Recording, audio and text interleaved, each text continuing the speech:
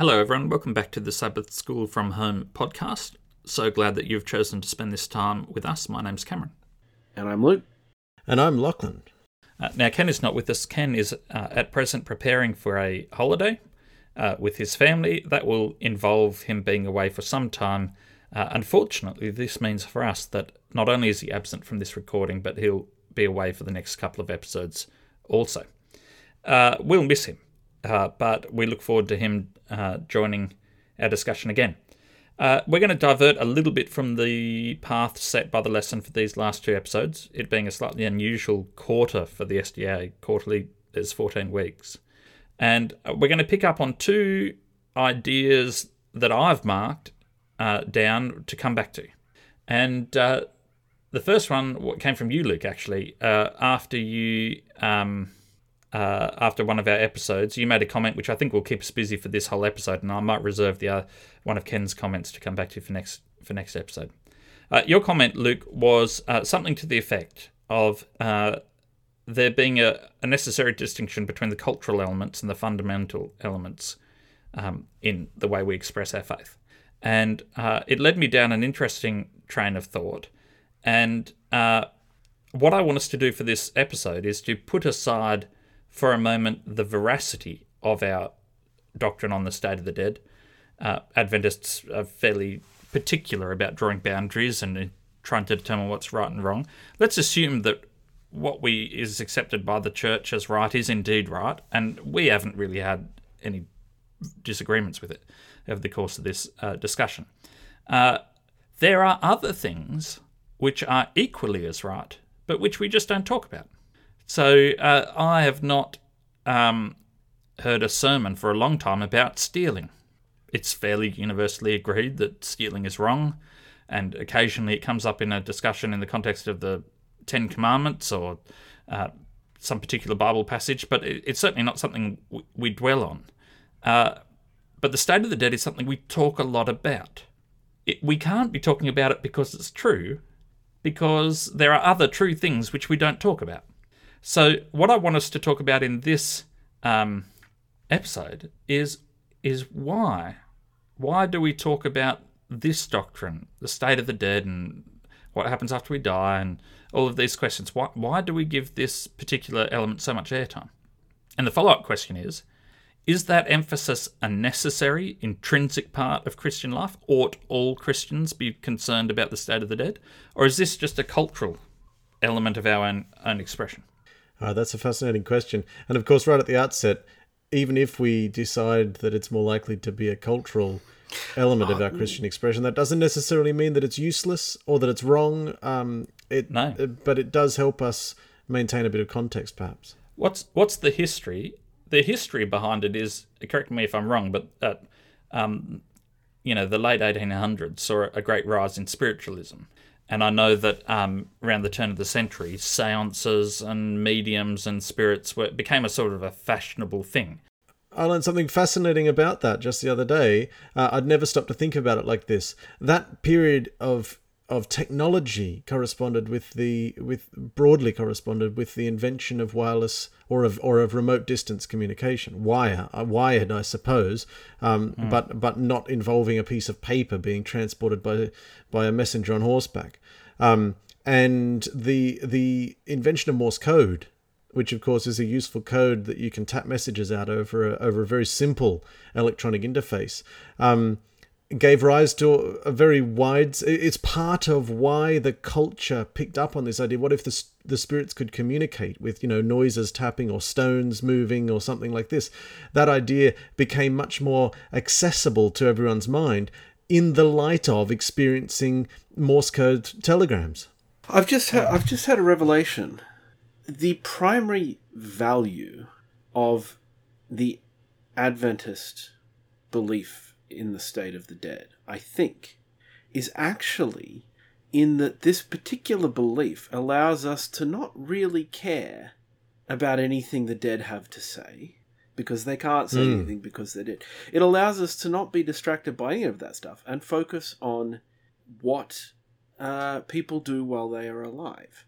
That's a useful insight, Luke. What you're suggesting is the doctrine is actually designed to take our focus away from what after happens death.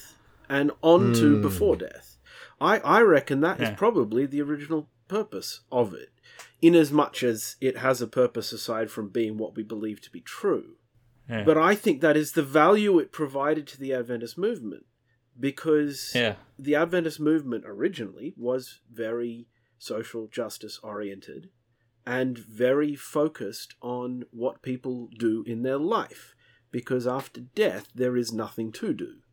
Which makes Yeah. it interesting how we now see in the Adventist church almost a perversion of that concept, in that there is, I mean, we've just had an entire quarter of Sabbath school lessons talking about what happens after people die, as though that's important.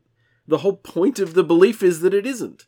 And our contention through many of these weeks has been that we actually agree with what the lesson is saying, but we find it a little bit unpalatable for it to be saying it in such a combative and argumentative kind of way. I was thinking about that, Locke, and if it, the reason why we felt uncomfortable, and Luke, you've pointed this out, is that it smells like there's a straw man about somewhere. That the lesson is raising up, false doctrines that no one really believes in to knock them down. Well, on reflection, I was thinking, well, actually, at the time where these doctrines, at the time where the identity of the Adventist Church was being formed, the men were not straw men. Right. There was a sort of popular interest in spiritualism. There was so I'm a bit more Yes, sorry, a bit more reconciled to I'm a bit more reconciled to this being a sort of a point of focus because of the cultural context in which the church formed. I also like the idea, Luke, of it being largely a negative doctrine in the sense of outlining the things we shouldn't believe. I remember once in a lesson at E14 at Avondale College, someone, I think it was Norm Young, I hope I'm not misremembering, we were discussing the Trinity. And famously, of course, the Trinity is a very hard doctrine to understand, especially if understood correctly. And he said, no, we got the wrong idea. That there is an essential mystery in this. The doctrine of the Trinity was not formed because people had a clear idea of the nature of God. It was formed because they had a pretty clear idea. Three clear ideas. Three clear ideas. It was formed because there were a few ideas floating around, like Arianism and other ideas, which they were pretty sure was wrong. Okay. And so the doctrine of the Trinity doesn't give you a central focal point of doctrine that you all adhere to. It gives you a fence that you can't move beyond. So you can't move in the direction of saying Jesus was purely divine and his feet never touched the ground and he didn't really die on the cross. And you can't go to the end of saying he was purely human, where those things don't seem to be truthful, and the truth is some mystery in between that. And I think that's a valid use for a doctrine. Some doctrines give us a point to look to, and some of them give us an indication of the things we shouldn't be looking to. And maybe the state of the dead is one of the second one. What you're talking about there, Cam, I think it's a really good point that this was an important topic. When the doctrine was formed, I just find it really sad that the same old battle is being fought, except now it's principally against nobody, and they haven't moved on. I observe I've made a general observation that there's a very common mistake made by people, and I'm gonna use the term conservative, but I'm saying conservative with a specific definition. So a conservative is somebody who wants to conserve something because they believe it is of value. That is not a pejorative. I don't mean it that way. I am a conservative in many ways because there are many things that I wish to preserve and protect. So I'm not using it in a political sense. That's what I'm trying to get at. I'm talking about the strict definition of the meaning. Somebody who wants to conserve something. But if you want to conserve something, there is a very common mistake that you can make that I think everybody would be susceptible in, where you try and preserve something that was at its inception new and original, right? Because what you do is then you try and preserve the thing as it was then. But what it was then was new and original. And you can't preserve something new and original over time. It can only become older as time passes, right? So if you really want to preserve the newness and the originality of something, you have to actually come up with something new. You have to change and original. Evolve. And the analogy would be a sermon I heard by Ray Brownfeld in which he pointed out that as young children, when his children were young, Friday night the whole house played hide and seek, and it was a ironclad tradition. He said it would be a little bit ridiculous if when his adult children came home he said to them, all right, you know the tradition, it's Friday night, we're going to go play hide and seek. But I'd just like to also clarify that what we're talking about is not the doctrine of the dead. I don't think you are either, Luke, suggesting that we need to throw out the doctrine of the doctrine of the state of the dead. What I hear you saying is that we may need to adjust the emphasis that doctrine is given. The emphasis was held by the people, the newly formed Adventist Church, because there was a genuine viewpoint that they wanted to oppose. And I would contend that this is a culture. That the doctrine may be true or not. Let's hope it's true. Let's say that it is true. But the emphasis is a feature of that community which not all communities have shared. There's not much in the New Testament church. Recorded in the book of Acts of people getting together and discussing this. Maybe they did, but it wasn't written down. Different people, the church at various times in various ways has been faced with different challenges, and the challenges were real. But to cling to that emphasis when the need's not there, it feels a little bit like someone mimicking a culture. So I'll a couple of examples. One of them you'll be very familiar with, Lachlan. Someone pretending to be German by dressing up in lederhosen and carrying huge pints of beer. And the Germans hate it because it's not German anyway, it's Bavarian, and it doesn't quite hit the mark. And then there's of course the person who claims to be Aussie or puts on an Australian accent and Australian attitudes. And anyone on TV, if it's an American comedian or something, anyone who is Australian can look at it and say, it's kind of right, but it's not all right. Good. Yeah. But we can tell what they're trying to do. Yeah. I felt a little bit like we're pretending not to be Australian or German, but as a denomination, we're pretending that we're still facing the battles that people faced, that were real, authentic battles 150 years ago. Yeah, you've said it. You've said it very well, Cam, and thank you for correctly understanding my point. I was not suggesting that the doctrine has become incorrect over time.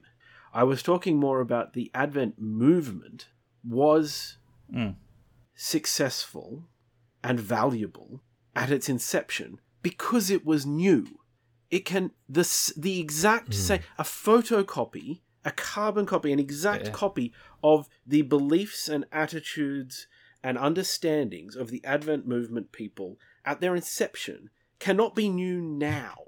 And it's silly to pretend that's encoded that it is. That's encoded in our idea of present truth. Exactly. That's the whole point, is that the Advent movement had at its very beginning the idea that it should continue to grow and evolve. And I would say fundamentally, anybody who is against change within the Adventist Church is simply not Adventist. Well, this is exactly right. What's the more Adventist position to take? A belief structure that mimics the conclusions the pioneers came to 120 years ago, or a belief structure that attempts to copy the pursuit of truth on which the pioneers were engaged 120 years ago? If it's the latter, it's not at all obvious that had they lived for 200 years, they would today be believing exactly what they wrote 120, 150 years ago, right? I mean, because they were people who changed their minds and grew on many, many issues. Well, famously, we don't call 1844 the Great Confirmation, do we? So we Yeah. call it the Great So, Disappointment, and it's part of our narrative that they changed their minds and grew. You said Yes. something really interesting. You said you can't remember the last time you heard a sermon about stealing. Now, I can't remember the last time I heard one about stealing either. And I can't remember the last time we had an entire Sabbath school quarter on stealing either. Stealing is, maybe not the best example of doctrinal emphasis. So I might pick another one, if I may, because Yes. this is something which I think is really important. It's really relevant to the modern times. It's really relevant to Australia. And it's really sad that the Adventist Church has had this stance the entire time and not done anything with it. When was the last time you heard a sermon or saw a Sabbath school lesson on the topic of gambling? Mm-hmm. Yeah, that's good, Luke. And particularly in Tassie, Tassie has a massive addiction to pokie machines. Every state in Australia does. And the pokie lobby is hugely influential. I don't know if either of you saw I think it was an ABC investigative report on the gambling industry's lobbying power over Canberra. But they have quashed every attempt to regulate gambling, while poker machines destroy the lives of the most poor people in Australia, because pokies are poor person gambling. They're not rich person gambling. And they're everywhere, and they ruin people's lives, and they steal people's money. Steal in the sense that if the person was in control of their actions, they wouldn't. And the Adventist Church has always been against gambling. That has always been one of our positions on social issues. And yet the Adventist Church does no advocacy. It does no talking of any kind about gambling at all, anywhere. Not in Australia, and not in the US, and not anywhere around the world. It's a funny one. It is a particularly Australian problem, and our Australian listeners may not have actually realised how much we are, perhaps not an outlier, but certainly at one end of the continuum globally on this. I had a work colleague. I was traveling for a conference and staying in a hotel with a colleague, and he showed me a YouTube video because he wanted to share with me an interesting journalist on YouTube, and it was exactly about this. It was an American talking about the rise in the last 15 years in sports gambling, and at the end of the video flipped it and kind of said, if you want to know what the end of this trajectory looks like, you don't have to go into your imagination. You just have to go to Australia. And I sat up and thought, wow, that's really startling. I didn't realize we were so unusual globally on this. We're really unusual. For us to have massive casinos in the very middle of our cities, even Las Vegas doesn't have the casinos in the middle of the city, according to this journalist. But the point that he made as an American, he said, gambling in Australia is like guns in America. It ruins people's lives, and the people who live in the country just can't be bothered engaging with it even as a problem. And I thought, wow, that's pretty... So for any Australians listening, if you've never thought about gambling, Lucas just touched on a really interesting point that might be worthy of at least as much passion as you may have about mass shootings in the US. And for any Americans listening, for goodness sake, heed this warning and don't let America go down the same path of gambling. If you want to see really, truly atrocious sports betting ads on daytime TV, come to Australia. Indeed. No, it's a very perceptive and as you're right, as you point out, Luke, an extremely valid comment to make. It doesn't come out of nowhere, because I had a really interesting discussion with my mother and my brother about what social issue could the Adventist Church effectively advocate on. And there's not a lot, to be honest. There are lots that the Adventist Church could effectively advocate on. But I mean, if the Adventist Church wanted to. But I mean, what social justice issue could we even get the Adventist Church to want to advocate on? What would be uncontroversial among the membership? That narrows down your options very considerably. But gambling was the best one we came up with. And I don't think you ask a random person who's not Adventist, who does know something of Adventism, or has heard of the Adventist Church in Australia, you ask them what they know of Adventists, and they'll probably say something along the lines of they go to church on Saturday, or they had that one woman whose baby was eaten by a dingo, or they're the Weet-Bix company, or something like that. I don't think you'd ever hear anybody say, "Oh, they're the anti-gambling people. They don't gamble." And they're against, and they help support people who are addicted and to gambling. they've got really strong support programs for people recovering from gambling addiction, and they advocate against gambling, and they campaign against all the rest of it. Nobody ever say that. But we were taught, it's sinful to enter raffles because it's gambling. Yeah. And my mum to this day, when she'll be asked, if you give $5 and you'll go in the raffle to win whatever, she'll say, "I'm very happy to give $5, but I don't want to go in the raffle." Yep, I've heard that before. Yep, I've heard that from other people. So it's this thing where it's a very strong doctrine of ours, but it's not emphasized. Well, it's interesting, Luke. It's interesting. I've got a friend here at Launceston Church who was very involved. He was recognised by the UN and given a medal of recognition from the UN for his work in the Pacific on smoking. And not so much, it's Ken's dad, not so much, although certainly in Australia, but certainly in the Pacific and around the region, the Adventist Church had very, very strong advocacy on the issue of smoking. And so we have a sort of a precedent to work off. There have been moments. My question is, if someone came to you and at a traditional evangelical thing where Adventists went through and all the things that they're different to other Christians, which don't get me started on that, because if someone is not familiar with the Christian message generally, outlining the points where you're different, the finer details where you're different to other people that they're also not familiar with, doesn't seem to be successful. But supposing someone came up to you and they said, "Oh, look, it's interesting what you said about the state of the dead, but I just don't actually care. My day to day is hard enough, and I'm really passionate about gambling. I want to do something about gambling in the community. I want to blah blah blah." Could you, in good conscience, look at that person and say you ought give considerable time and thought to the state of the dead? Now, this is not about question about whether the doctrine of the state of the dead is true, or whether or not it is appropriate for some people to adopt it as a focus.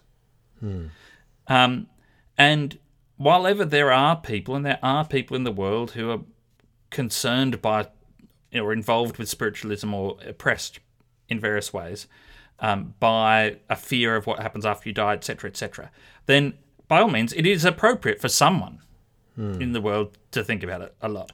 But is it necessary for everyone? Okay, so I have an interesting way to flip that question slightly, Cam. We agree that there are some people for whom this is a valid emphasis. And I, even in our modern world, as you say, there are some parts of the world, there are even perhaps some parts of our own Australian culture and society where spiritualism and it ends up leading to a mentally unhealthy space of fear, of distraction and concern that's perhaps unwarranted. And in those places, the Adventist picture of death being an unconscious sleep can actually diffuse some of those things. All right, so if it's valuable in some places, then the question is this: is the Adventist Church just the group of people in the world who validly find this to be an important emphasis? Yes. Or is it true that within the Adventist Church itself, it's valid for there to be a range of emphases, and maybe an Adventist could say, "Look, I'm an Adventist and I'm happy with that, but it's not one of the flags I'm going to spend effort flying." Yeah, I hope there's room for people like that in the Adventist Church. Look, let's turn to Acts 19. I'm going to read it. It's only a short passage. I'll read it. There's something in here about authenticity, and Paul's been going around doing amazing miracles. And it says in verse 11 of chapter 19 of Acts, God did extraordinary miracles through Paul, so that even handkerchiefs and aprons that had touched him and were taken to the sick cured people of their illnesses, and evil spirits left them. Verse 13, some Jews who went round driving out evil spirits tried to invoke the name of the Lord Jesus over those who were demon-possessed. They would say, "In the name of Jesus, whom Paul preaches, I command you to come out." 7 sons of Sceva, a Jewish chief priests were doing this. One day the evil spirit answered them back and said, Jesus I know, and Paul I know about, but who are you? And then the man who had the evil spirit jumped on them and overpowered them all. He gave them such a beating, they ran out of the house naked and bleeding. And these people were not incorrect in calling on the name of Christ to confront evil spirits.